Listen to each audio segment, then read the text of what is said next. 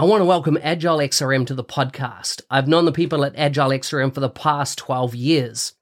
I've seen how their business process management tool can add massive value to complex organizational processes in sectors such as finance and government. If you have complex processes or a need for dialogues on the Power Platform or Dynamics 365, take a look at how this BPM tool can add value. You can find them at agilexrm.com or check out the show notes for more details. Welcome to the Power Platform Show. Thanks for joining me today. I hope today's guest inspires and educates you on the possibilities of the Microsoft Power Platform. Now, let's get on with the show. Today's guest is from Colorado in the US of A. He works at Lumen Technologies as the Global Power Platform lead. He focuses on the administration and governance of the Power Platform inside the organization. It's not his first time on the show. You can find links to his bio and socials in the show notes for this episode. Welcome back to the show, Andrew. Hey, Mark. Thanks for having me back. Good to have you back. And I really am looking forward to understanding how things have changed and what has changed. And also let's to drill in more into, running the Power Platform practice inside a large organization. For those that didn't hear the last episode, you can find it out at podcast.nz365guy.com/422, where we unpacked what Andrew did at Lumen Technologies, what Lumen does, and really how he scaled the Power Platform. Before we jump into that, is there anything new, anything new in your private life that's happened lately that you can share? Any milestones reached or anything like that, Andrew? Yeah, so I just recently became a principal solution architect in most of the M365 area here at Lumen. So that's been really exciting, really good stuff. Yeah. Have you attended any great events since I last spoke to you, which was coming up close to a year ago? I think we're about 10 months ago last time I had you on the show. Yeah, nothing, a lot of things online. I think the things that, we've all been attending, like Build and some of those things, but looking forward to the conference coming up here in October. I think that's going to be really special. So you're going to Vegas? Yes, going to Vegas. Nice. Still can't get the U2 tickets though. Yeah. Tell me, just some high level stats because it'll be interesting to see how things have grown. How big's your maker community inside Lumen? Yeah, it just crossed over the 2,000 mark for our maker community. Yeah, 2,000. It's really amazing. Do you have a feel for the number of automations, chatbots, apps that you're running now? Yeah, as we're kind of looking at it, and we've had we've had some divestitures, and the size has changed in our company, and we've still maintained probably around 8,000 automations running, and just over 5,000 apps that are currently running. We're seeing pretty significant growth every single month.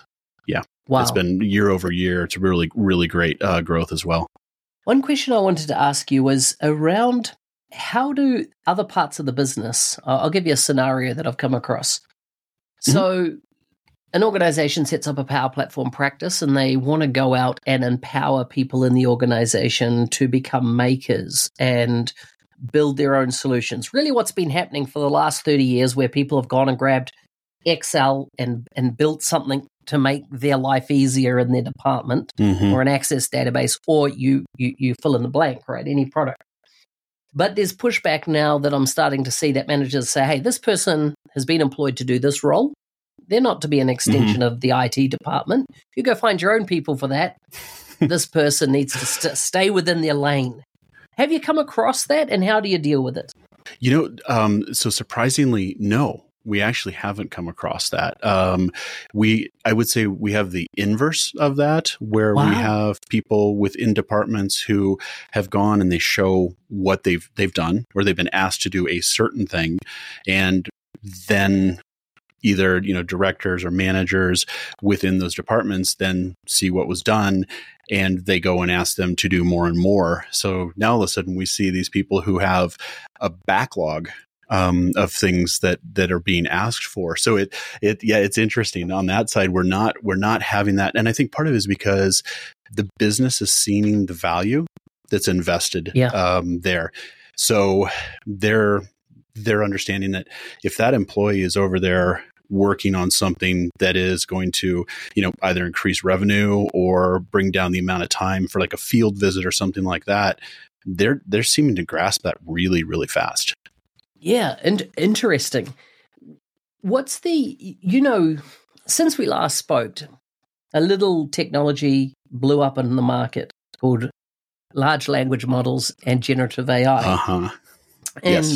And I suppose a lot of people are thinking, what does that mean for the future of employment, work, that type of thing? Are we going to live in a utopian society in the future or a dystopian society? And I see that it's almost a responsibility for employers in some way, as well as employees, to really, I love this term that came out of Microsoft, which is learn it all, right? And really, how do you embrace and, if we're going to see a future where we're going to see artificial intelligence be brought to the bear a lot more, I would be in the position to going, okay, if I can see that future and I don't know what it's going to look like, but I'm going to go out and I'm going to learn everything I can about enhancing my role, my position, what I do, and what I see the future of that role is.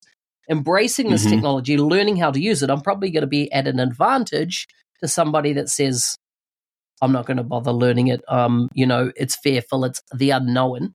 And I just see that the Power Platform is such a gateway for people to really bring their digital literacy to a new level. It's got automation in there. We've got AI builders so you can start using. We've got Copilots going to be rolling out everywhere. What's your attitude to AI and how it will potentially empower your organization in the future? Yeah, we're kind of in the middle of that journey right now. We're looking at what our generative AI framework is, and I would say we're moving fast, but we're also moving slow. And maybe not slow, but we're being very cautious with how we're doing it. There are a lot of ramifications with who we work with, an idea of code being generative and how that all works. I think what you were saying there about the Satya's be a learn it all, not a know it all, is I think that's it. We were actually just having this discussion tonight with our son about kind of the role of generative AI and talking about in like what's happening with it with schools and things like that. And it still seems like the people who are going to be most successful with this are the people who still understand their domain. Yes. And have a knowledge base. So because you can go and you can ask Power Platform, you can use Copilot and you can say, hey, go create, this expense reporting app that does X, Y, and Z. But if you don't have that domain knowledge, then you're kind of you're at that edge there. And I think it's that idea of either the front end of build out this framework for me so that then I can take it and I can extend it. Or you have that last mile where it's like, okay, I have everything here, or I've written this essay, for instance. Now let's take it that last mile, read through it, proof it, make it shine a little more than I could. So I think when we look at AI from the side of it's a tool instead of a replacement. And I think it's like anything in history that we've encountered. You could say the dictionary was going to replace, writers, or, it's back to the car, or everything like that. And I think we have, the concerns that I have are around, bias. That's built into the large language models. And I think those are going to be our biggest concerns, more than the fear of it's going to replace me or what I do. But I will say that book, that AI 2041 that you recommended, has been probably one of the most interesting reads, because those stories sit with you for a long time afterwards, and they really do make you think about implications and ramifications of what you're doing with the technology. Yeah, totally. I saw a TED Talk recently where an educator in the US had they have shown that the higher ratio of teachers to students, if a teacher has, a class of a larger class, each individual student gets less attention, right? And definitely less tailored attention in that classroom environment. And they were able to show, and I forget the academic institution, that by creating a chatbot mentor tailored to the individual, the learning outcomes went through the roof for the individual because it was one-on-one tuition. And the other thing is, and particularly interfacing with the courses, the thinking of the individual and how they got to it was all fed into the AI model. So it was able to adjust based on the person's learning styles. And what they've found is that if you could ultimately drop a teacher-student ratio down to 1-to-1, the learning goes through the roof. It's exponential, the learning potential. And so the academic that was presenting at this TED Talk was showing that the implication is that as this rolls out and becomes more prevalent, and you don't, as you use the dictionary example, you don't go from let's ban it because they're going to write the essays, or let's ban it because, we can't detect it anymore. It's about going, hang on a second, how could you enhance the learning ability of each student so that when they're, let's say, doing a math equation, that it understands the bit that's tripping them up and then tailors the situation so that the learning outcome happens and the student goes to the next level, and increases their ability. And I just think that's some exciting times that we're in, right? Of that concept of being able to, detect, I know I was never good at math. I wasn't good at school, period. It wasn't modeled to my learning style for whatever reason. And I hated it. But I'm thinking, imagine a scenario where the things that I found difficult were observed way sooner, and corrective measures that were tailored just to my individual learning style was put in place. I wonder what the impact could have been for me growing up. But then I think of the future generations. What will the impact and potential be for individuals in the future? That's exactly it. I mean, if you kind of back to understanding your domain. If you understand your domain, then you understand prompt engineering. And I think that's going to be, we were talking today as well, like with my son. Like, okay, so he's going into 6th grade. How is this going to work in terms of understanding technology? He's going to be going to a micro school where that's less of a focus, but the focus there is really about communication, collaboration, those type of things. And, we talked about those are the things that are going to be more important because that is the language and you're able to communicate. And if you can communicate, then you can think through those prompts. And I spent this afternoon, working, on some pilots with Copilot and in Word, and asking it to give me some video scripts, for how-tos on different things in the Power Platform. I like it. Things that people within our area are starting to have issues around, like, what are security roles, or, what are teams inside a Dataverse? So I was able to, through the correct prompts, say, give me this video script. And point it at the Microsoft Learn information, and it comes back. Yes, and it gives me a really amazing script with your intro, with your example, and your conclusion.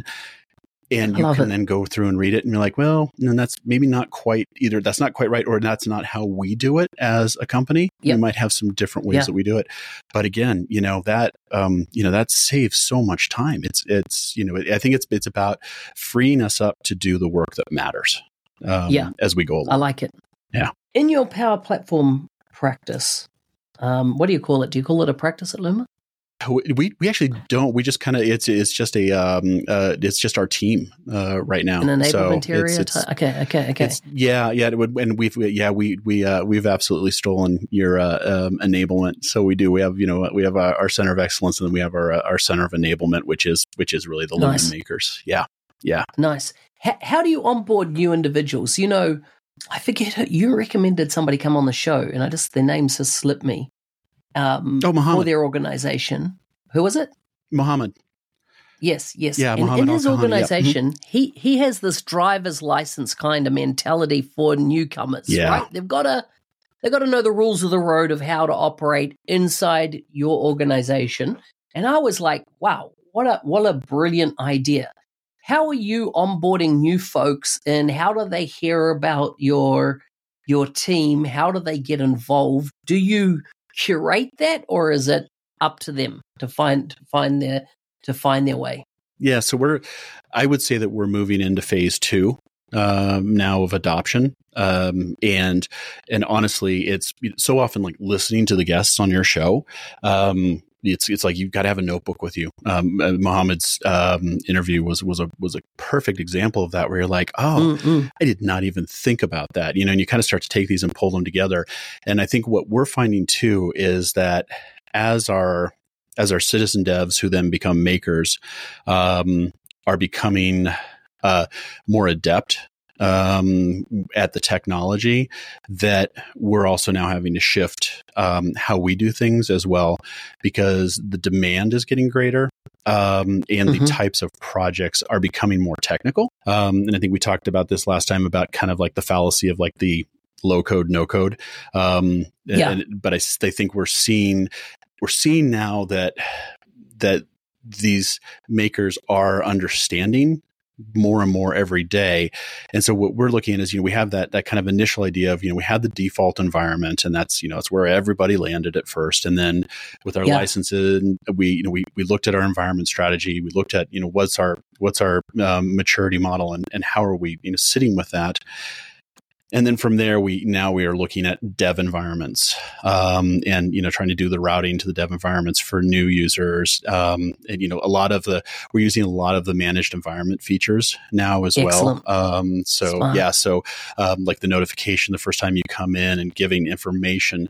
But where we're trying to move now is to say, okay, look, if what you're doing is personal productivity, we're going to assume that you're kind of just tinkering, and you're going to figure out the things that you want to do. It might be, the notify me when my boss sends me an email type of stuff that we all started with.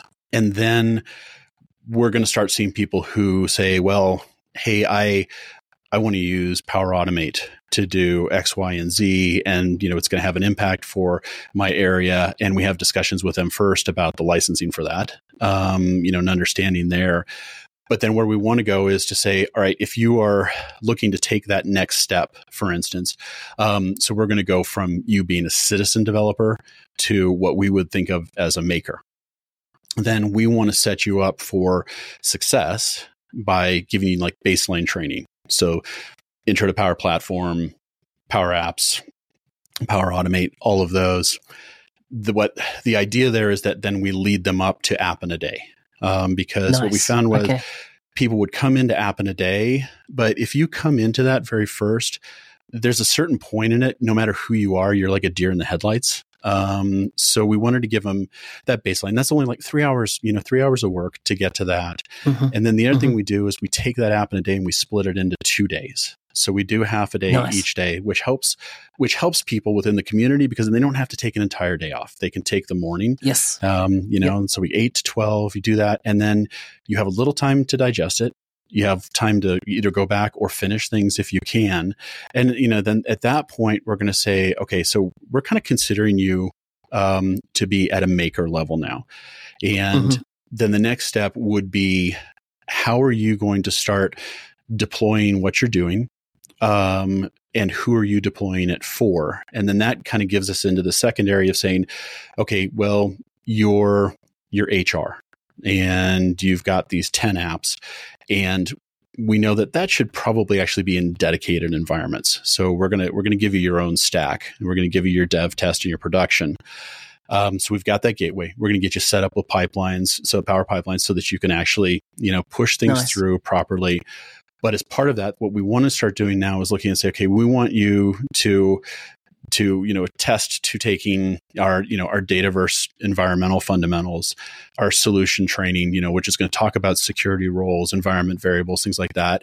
And then also understand pipelines and ultimately, and GitHub with that, so that we can kind of get that whole thing going. Once they've gone through that, then we'll grant them access to that stack. Nice. And some of it might be that you might already have the leader, and that's something we're working on right now too. And something that blatantly stole from Alan Chai with the way that they do their kind of pods, I think. And so we have a representative, for HR. So that's kind of their lead maker. Nice. And we work directly with them, and then they work directly with their community. So excellent. So that person is really going to be the one responsible for understanding all that training.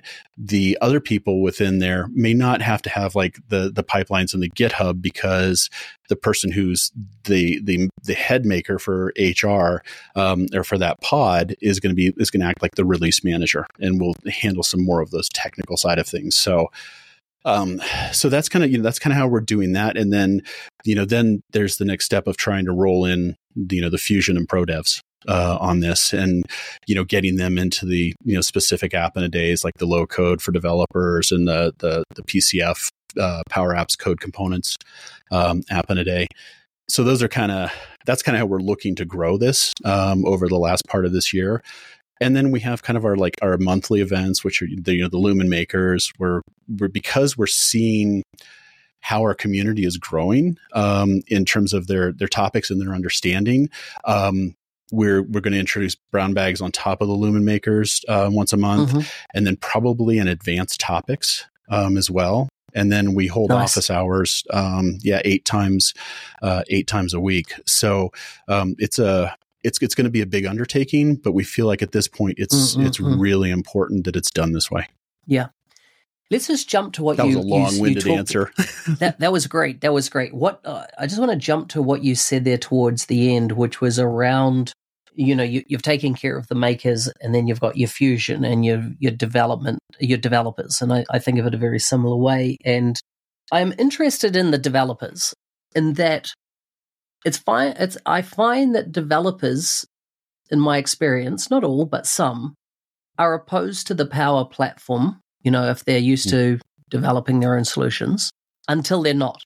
Until the light bulb comes on and they realize that security, plumbing, scaling, all that kind of stuff, it's taken care of. You can just get to business value super quickly.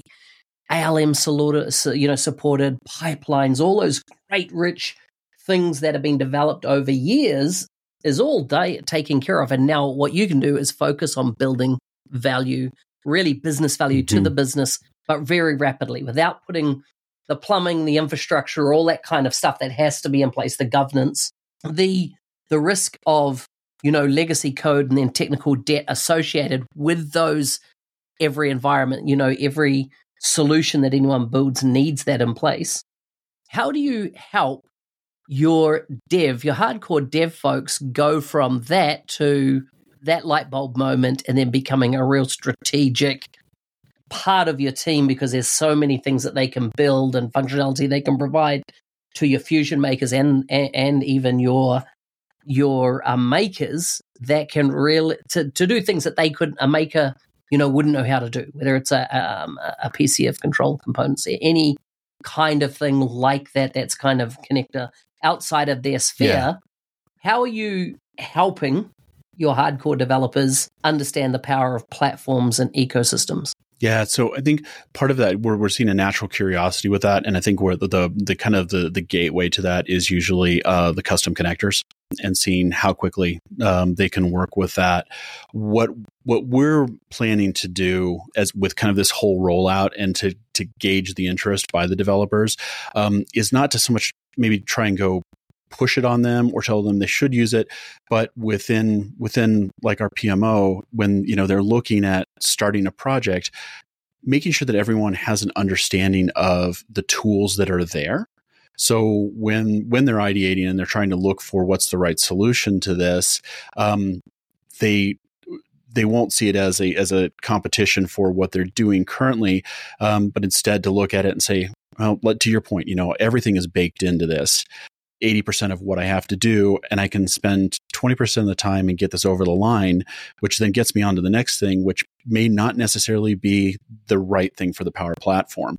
So I think just getting them to view it as a tool and not a competition for what they do Exactly. That's how we're kind of hoping that they'll go about it. And I think, thinking like, look at like the GitHub Copilot and things like that. I think embracing that mentality of, okay, this can free me up to do the hard, cool work. And so that's what we're hoping will be the selling point on that as we move forward.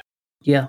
I've been referring to the Power Platform as gateway to AI for a lot of organizations lately, and in that there are companies that are like a deer in headlights when it comes to what are they going to do around AI. They know they can't use public AIs, and so therefore there's the whole thing around how do you use things like OpenAI on Azure that you make sure it's only got access to your data sets. What would happen for your organization if we painted a picture of all your data was accessible? Every data set in your entire organization. So in other words, it had the right governance, permissions, it was cataloged. Yeah.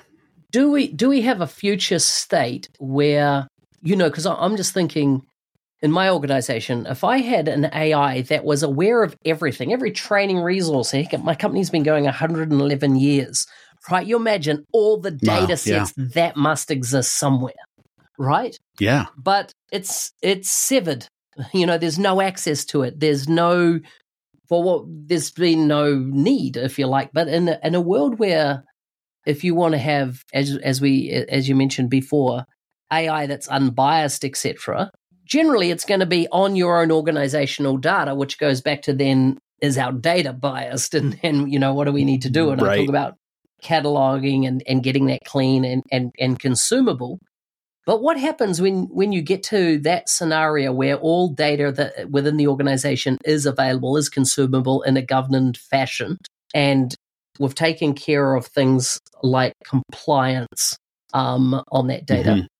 Do we get to a world where within 5 years that there is no such thing as low code, no code? It's just no code. In other words, the prompt engineering is, I need a solution that does X, and it creates it for us. I can only see it possible if the data is all available. I think the data is the most critical element. Yeah, I think so too. And I think that's one of the biggest challenges for probably every organization is properly cataloging and tagging your data to make sure that the access is there for the people who should have it. But then, that idea, I think we went back to this years ago thinking that, if we had access to all of our Excel files through the SharePoint search, what would that do for the company if you could see all that data at one time, which never really truly realized itself the way that it was put out there. But I do think once we do that and you start to see that, and you can look at those trends and you can see the areas that you have either missed or are missing, because it's just not something that we can see. Then I think, and it goes back to, again, it's less about the technology and back to the understanding of your domain, so it just kind of gets back to the point where, so then maybe someone doesn't have to go spend 40 hours, a week building apps, like they are right now, but they're going to have that knowledge to get them to that point, because I don't think, that you're not going to be able to ask AI to do it all for you. There's always going to be tailoring for every situation. So again, you're just going to be able to, I think, work smarter and work faster with that data behind you. I think there's going to be road bumps with it. I think the next few years are going to be really, really interesting. And I think we've got a significant responsibility to make sure that those of us who are working in it are treating it with the seriousness that it should be. And understanding the ramifications for it, not only at a legal level, but, at a personal level or, interpersonal level, and those type of things. I like it. I know our time's almost up, and my last question for you is what excites you about the next 12, 24 months? Yeah. What one thing? There's just so much with what's happening right now. I think what I'm most excited about is to see our maker community grow when they have access to the tools. Once we feel comfortable as a company to bring for Power Apps and Power Automate and get our community to the point where they understand, again, that prompt engineering, how to ask the questions, how to fine tune, how to make their code better, what they are writing, and what they're doing. And I'm excited to see the kind of the baseline right now of how our apps are done, what they're doing, to what they will look like in 12 months. And I'm sure it will be significant. And I'm also excited to see how much how much of the Excel data will consume and bring into Dataverse, because of how easy that will be. So that's going to be where we really start to see it shine. And again, that's just the tip of the iceberg. It's such an easy thing, really. It's going to be pretty cool. Awesome. Andrew, thanks for coming on the show. Thanks for having me, Mark. This has been a great talk. Hey, thanks for listening. I'm your host, Business Application MVP Mark Smith, otherwise known as the NZ365 Guy. If there's a guest you'd like to see on the show, please message me on LinkedIn. If you want to be a supporter of the show, please check out buymeacoffee.com/NZ365 Guy. Stay safe out there and shoot for the stars.